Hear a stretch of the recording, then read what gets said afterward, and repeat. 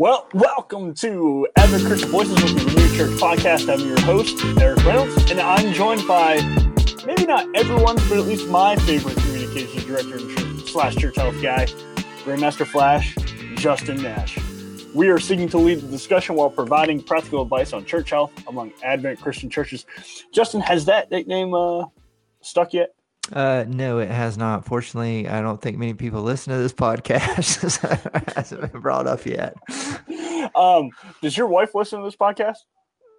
My wife doesn't even know what a podcast is. Oh my goodness! Isn't she a history teacher? Like she works in the public schools, right? Yeah, she does. Well, I mean, that's exaggeration. She knows what they are. She just doesn't listen to them. You know, I used to not listen to podcasts either. I thought they were stupid because, like, I listened to a lot of sports talk radio and whatnot, mostly because I'm a terrible person and terrible people listen to sports talk radio. And so then when I started getting the podcast, my whole world has flipped and turned upside down. Yeah, you know, podcasts are pretty amazing. I think one of the... Especially this one. Well, it's the best ever.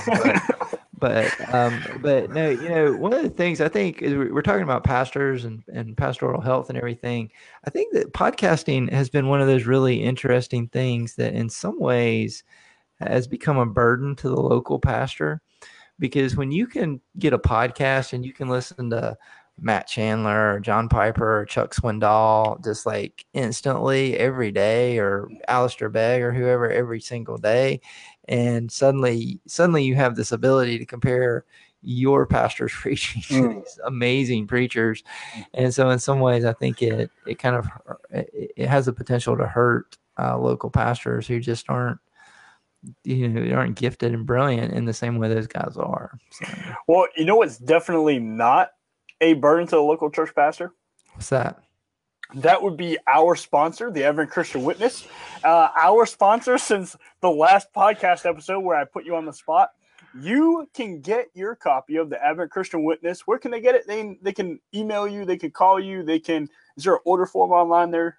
Jim? Yeah, there is. You can just go to acgc.us and you look under the resources. You can see where you can order it. You can go to acwitness.com.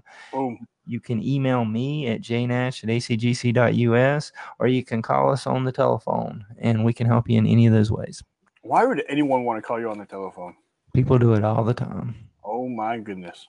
So you can get the special rate that Justin offered last podcast, $12 for new subscribers for a year's worth. Definitely not a burden on the pastor, not a burden on his family, and certainly not a burden on the local church. $12 for a year's worth of subscriptions for new subscribers. Man, well, this sounds like a real podcast, man. Well, it did. It did. I didn't even have that written out or anything. That was just off the cuff. Well, you're a professional. What can we say? I wouldn't go that far. I should have went into radio. You should have. Yeah. There's still time. So I'm 30, man. I'm past going for new careers. No. You're just getting started. You're a pup. So you're telling me that like any good pastor, I should leave the pastorate and go into the secular world because my church is not cared for me. That's what you're saying. No, that's not what I'm saying, but that's a great segue to what we're going to be talking about today. Because we are talking about how churches can care for the pastors, part deux. Yes. That's how they would say it in France. France, yeah. Well, who just won the World Cup, by the way. Yep. And Tour de France finished up yesterday. No. Well, hey, it's like, you know how many billions of people watch that every year? It's insane. Because they have absolutely that should be more of a commentary on society, that billions of people watch people riding on bicycles for fun. I don't know. It's pretty awesome to watch a man descend at 60 miles an hour down a mountain. That's pretty cool. Yeah, on a snowboard, and then like gets to the half pipe and does some sick flips. So France just won the World Cup, and did you know like there's a lot of controversy over France winning the World Cup because so many of their players came from other countries and could have played for other countries? Did not know that. Yeah. Do not watch soccer. Wow. I mean, I knew they won, but I don't like soccer. So. Well, I guess you're just not enlightened like the rest of us. That's right. It's the world's most popular sport, man. I understand. I understand. I'm still not a fan. Well, It's too slow. my team didn't make it. Did it? Well, the U.S. of course did not make it, America, but the Deutschland, Germany, which is the old country for me. That's where my people came from. They Mm. didn't get out of the group stage, man. I was pretty Yeah. upset. Yeah. They're defending champions too, right? Well, not anymore. Not anymore. This is the first time that France has ever trumped Germany without the help of. Oh no, they did need the help of someone else. Yeah, yeah, that's true. Because they didn't play Germany in the World Cup. So, congratulations to France for having everybody else do the dirty work for you again. So, we don't have many listeners in France, so we can't take them off. Right. Right. So, all right. So, let's get back to why people are probably really listening to this podcast. It's not our commentary on the World Cup or the Tour de whatever. Justin, I have a very serious question for you. Okay. What are some practical ways a church can care for the pastor's family? Well, I think there's a number of ways that they can care for their pastor's family. I think number one is just recognizing that the pastor's family is like any other family in the church, that they shouldn't be held on some sort of higher pedestal or to some higher standard, but they should be loved and cared for like every other family in the church. Um, I think particularly if the pastor has children, whether they're younger children or older children, you want to make sure that you love them and treat them with the same sort of patience and expectations you would with the other kids in the church. I think if it's if your pastor's a man and he has and his wife, and that's most of our situations around our denomination, then really make sure that the ladies in the church come alongside the pastor's wife and just make her feel a part of things, because that can be a very lonely kind of Mm-hmm. existence Mm-hmm. sometimes, Mm-hmm. because what the pastor's wife typically hears in a lot of cases are complaints about her husband Mm-hmm. and what And that's healthy. That's really healthy. right, right. And it can really get in a place of as much as a pastor can get in a place of isolation, pastors a wife can really get in a place of isolation very similar. And because every burden that that her husband bears, she's going to bear too, in some very real and tangible way. Mm-hmm. So I would say that I guess the kind of the final thing is, um, remember that the pastor's family is should get the same sort of ministry that every other family in the church gets. So his don't rob him from his family, as can happen so often. By be understanding. Don't expect the pastor to be at 15 meetings a month or whatever. Be reasonable in your expectations, so the pastor has time to actually be with his family, to minister to his family. Mm-hmm. So I think those are just a few things.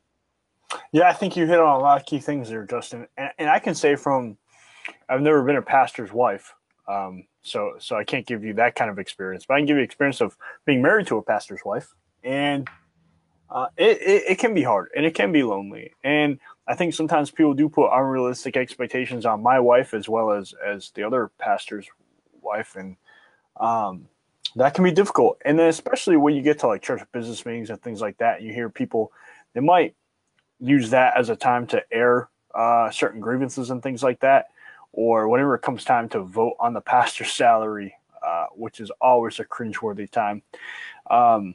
That the wife be cognizant, like speak. I'm not saying don't voice what you think you need to voice, but be mindful of who's in there. Would you want other people talking about you or your spouse in front of all these people the same way that you're doing so? And keep that in mind. And I think that goes to sharing Christian love and character with one another and speaking truth in love. So I would say love his wife and love his children. Recognize that neither of those entities, his wife or his children, are employees of the church. So don't expect the pastor's kids to be mowing the lawn if you don't expect other kids in the church to be mowing the lawn. Don't expect the wife to be printing out the bulletins if you don't expect other women or people in the church to be printing out bulletins and things like that. I certainly wouldn't. You hear this all the time that the church committees expect the pastor's wife to be able to play the piano or sing in the church choir or lead the youth group or lead the children's ministry. Essentially, they're looking for a 2-for-1 special, right? We're going to pay for the pastor, but we expect the pastor's wife to be an employee as well. And I look out for what the wife's needs are.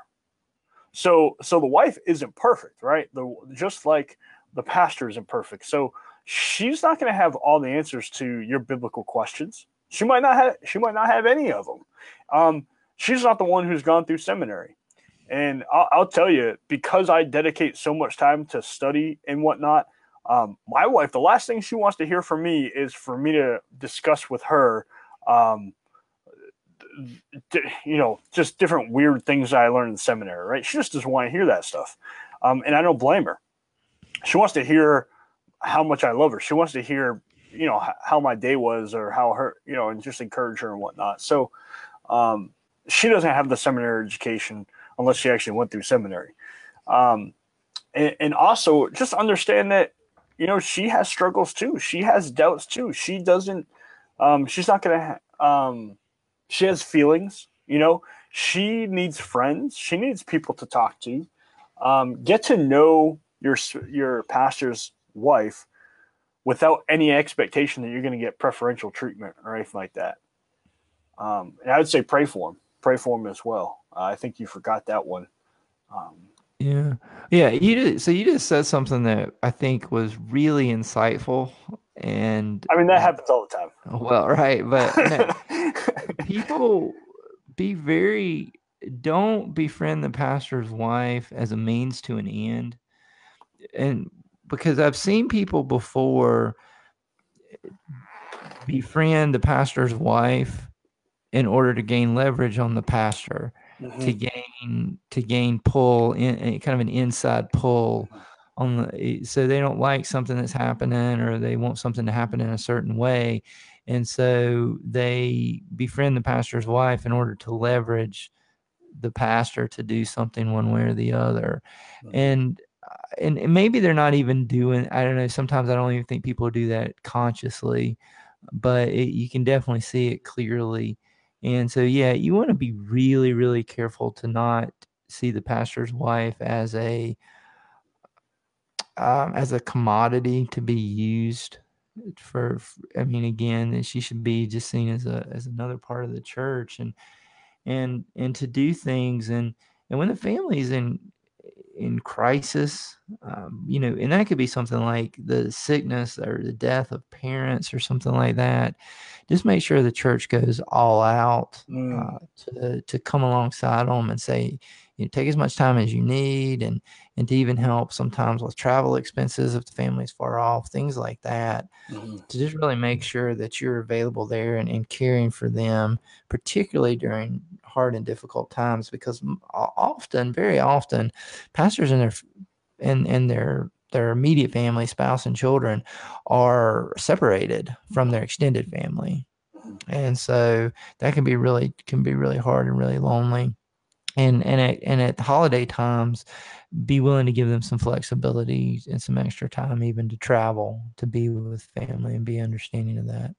Well, I also, I look, and I'm going to engage with some of that. So I think it's realistic to expect the pastor, to be around for the holidays, because those are usually big days for the church, Easter and Christmas and whatnot. And if your pastor lives, say, 1,000 miles away from family, then I would say give them ample time for vacation before and after, especially afterwards, because oftentimes pastor won't want to take vacation beforehand because they'd just be working on vacation to prepare. But I think it's reasonable to expect the pastor to be there for Christmas and Easter. I mean, if you wanted to give them some time now and again, every couple of years to go home, I think that's also reasonable. That's something you'd have to work out. But I think giving the understanding that that they're going to be missing out on things that your family doesn't have to miss out on, and respecting that and caring for them in light of that. And also, like you said about if they lost a parent or a close loved one, understand I lost my grandmother a couple of years ago while serving at the church that I'm at now, and it was incredibly difficult, and it still has been incredibly difficult because I don't know um, if I've fully grieved and gone. Still, this is 2 years later. I still haven't fully grieved because I spend so much time helping other people through their own grief and being there for them that it can be hard for pastors to process their own emotions because they're so focused on caring for other people. So I think having that in mind in showing grace in the midst of that. Um, what I realized through that time was I came back to work too quickly. That I didn't miss a day, because I just that's how I work. At least that's how I thought. I can't do it. So I think that can be helpful, forcing the pastor to take some time, no matter what's on the schedule. If it's Christmas Eve, you'll figure it out. Because I think that pastor needs to process those emotions. Saying they lost a close relative or a close friend. Right. I think something else, as you think about holiday times when they are separated, invite them to be a part of your family. In, Mm. in your family celebrations. If your Um, family's healthy. no, well, even no, but nobody's family is perfect, and Well, no, um, I mean this. I mean it by this, Justin. It can be difficult to be, and I was in the army, for 8 years, and I hardly ever had time where I came home for Christmas or Thanksgiving to be with my extended family. I think for the pastor, it's important for them if it is the holidays to be around people who aren't trying to take from them. So when I say a healthy family, I mean a family that's looking to give and support their pastor, not just trying to ask their pastor over for Christmas dinner so that they can, pick the brain of the pastor of the direction of the church or, those types of things, right, you know. right. But I have a friend that they moved 800 miles away from their family, and but every Thanksgiving there was a family in the church that they called them and they came over and they had Thanksgiving with their family just as part of their family, even doing family traditions like pulling Christmas decorations down out of the attic. So they just pulled them in and made them a part of the family. And so when you can do things like that, it can just be so meaningful and so powerful when your pastor and family can't be with their family, with their parents and grandparents, brothers and sisters, and that sort of thing. Yeah, I think that's good. I think that's good. Um, Here are two things that are important to me. And you kind of hit on it a little bit, but didn't get too deep into it. Were as far as him being the father, pastor's father, ensure their father is discipling them. I think that is a biblical command for the father to be, regardless if you're egalitarian or complementarian. I think the scriptures are quite clear on it being the father's responsibility to be discipling his family. And then don't take the father away unnecessarily. Like you said, make sure there aren't 15 meetings in a week. Kind of cap off how many times you want that. Especially if the kids are in public school, then there are certain hours that the parents can't touch them, and or really in any school. So just give that time to the family, and important make it important that the father is discipling his kids. So I make it a point in my own life that I'm discipling my kids a few times a week. We don't do it every night. I was being very dogmatic about it a few years ago, making sure that we had discipleship time, as we call it, with the kids every single night. But then I read a very powerful article, or maybe it was a video with Tim Keller and his wife Kathy, and talking about how much of a they started doing that early on in their ministry as well, and they realized it became a chore for their children because they spent so much time at church and whatnot. And they said there was wisdom, and I took that wisdom that you don't want to burn your kids out either. You don't want to burn them out, and you obviously want to show them that their life belongs to God, that they are to honor God in all things. You want to teach them the things that God commands us to teach as we disciple, but you don't want to kill them with it. You don't want it to be such a burden for them. So we've gone from every single day to 3 to 4 times a week, and it's made the time that we get together better, and it's like I would say when we started off, sometimes it could be a drag for the kids, and now when we don't do it, the kids long to do it, and when they do, then we do. So if we're not scheduled to do it that night, and the kids ask to do it, then we do it. So, yeah. Justin, do you have any last minute thoughts before we close out today? No, I would just echo back to the witness, the current issue on caring for your pastor. There are 2 articles that really speak to this. One's by Hazel Blackstone, who's a pastor's wife, and then the other is from Lisa Russell, who was, how does she refer to it? She's a theological offspring, I think is what she called it. Really excellent article about what it's like to grow up in a pastor's family as a child in a pastor's family, and how the church can serve. And so they both have some really good insights into to how you can be there and help and minister to your pastor's family. But just praying for them and loving them, and looking for ways that you can serve them, not expecting them to serve you all the time. Well, I just think I think about this. Like I try to go to different sporting events of kids in our church. What if you went to support your kids' sporting event, or things like that, or just try to mentor them, take them out to lunch or something like that. I think that could be really powerful. So, yeah. Cool, man. Well, hopefully this episode didn't stink. Hopefully we didn't stink it up. You think we did? I don't know. Time will tell, I guess. Tom will tell? Tom will tell? Yeah, with Tom or Tom, either one. But, I think just kind of, I know we've just barely scratched the surface. Every situation is different, but it's really just about, as a church, paying attention and just looking for ways to care for them. And that may look different, a little bit different in every situation. And while we mentioned some things, there's probably a lot of things we didn't mention, we failed to mention. And so just try to be aware of how you can serve. And if you're not sure, ask. So sorry this episode stinks. At least that's what Tom is telling us. And so we'll try and do better next time, guys. And again, you can contact Justin Nash at jnash@acgc.us, or you can call him and at whatever number. I don't have it in front of me. And you can order you can order number there. Well, do I want the number? Why are you digging in your desk then? Because I don't remember the 800 number. I only remember the local number. The 800 number is 1-800-676-0694. 1-800-676-0694. And ask for Grandmaster Flash Justin Nash. If you ask for Grandmaster Flash Justin Nash, and then when he answers, go, J Nash! You will then get your AC Witness 1-year subscription, if you're a new subscriber, for $12. That's a deal of a lifetime. Until next time, everyone, God bless.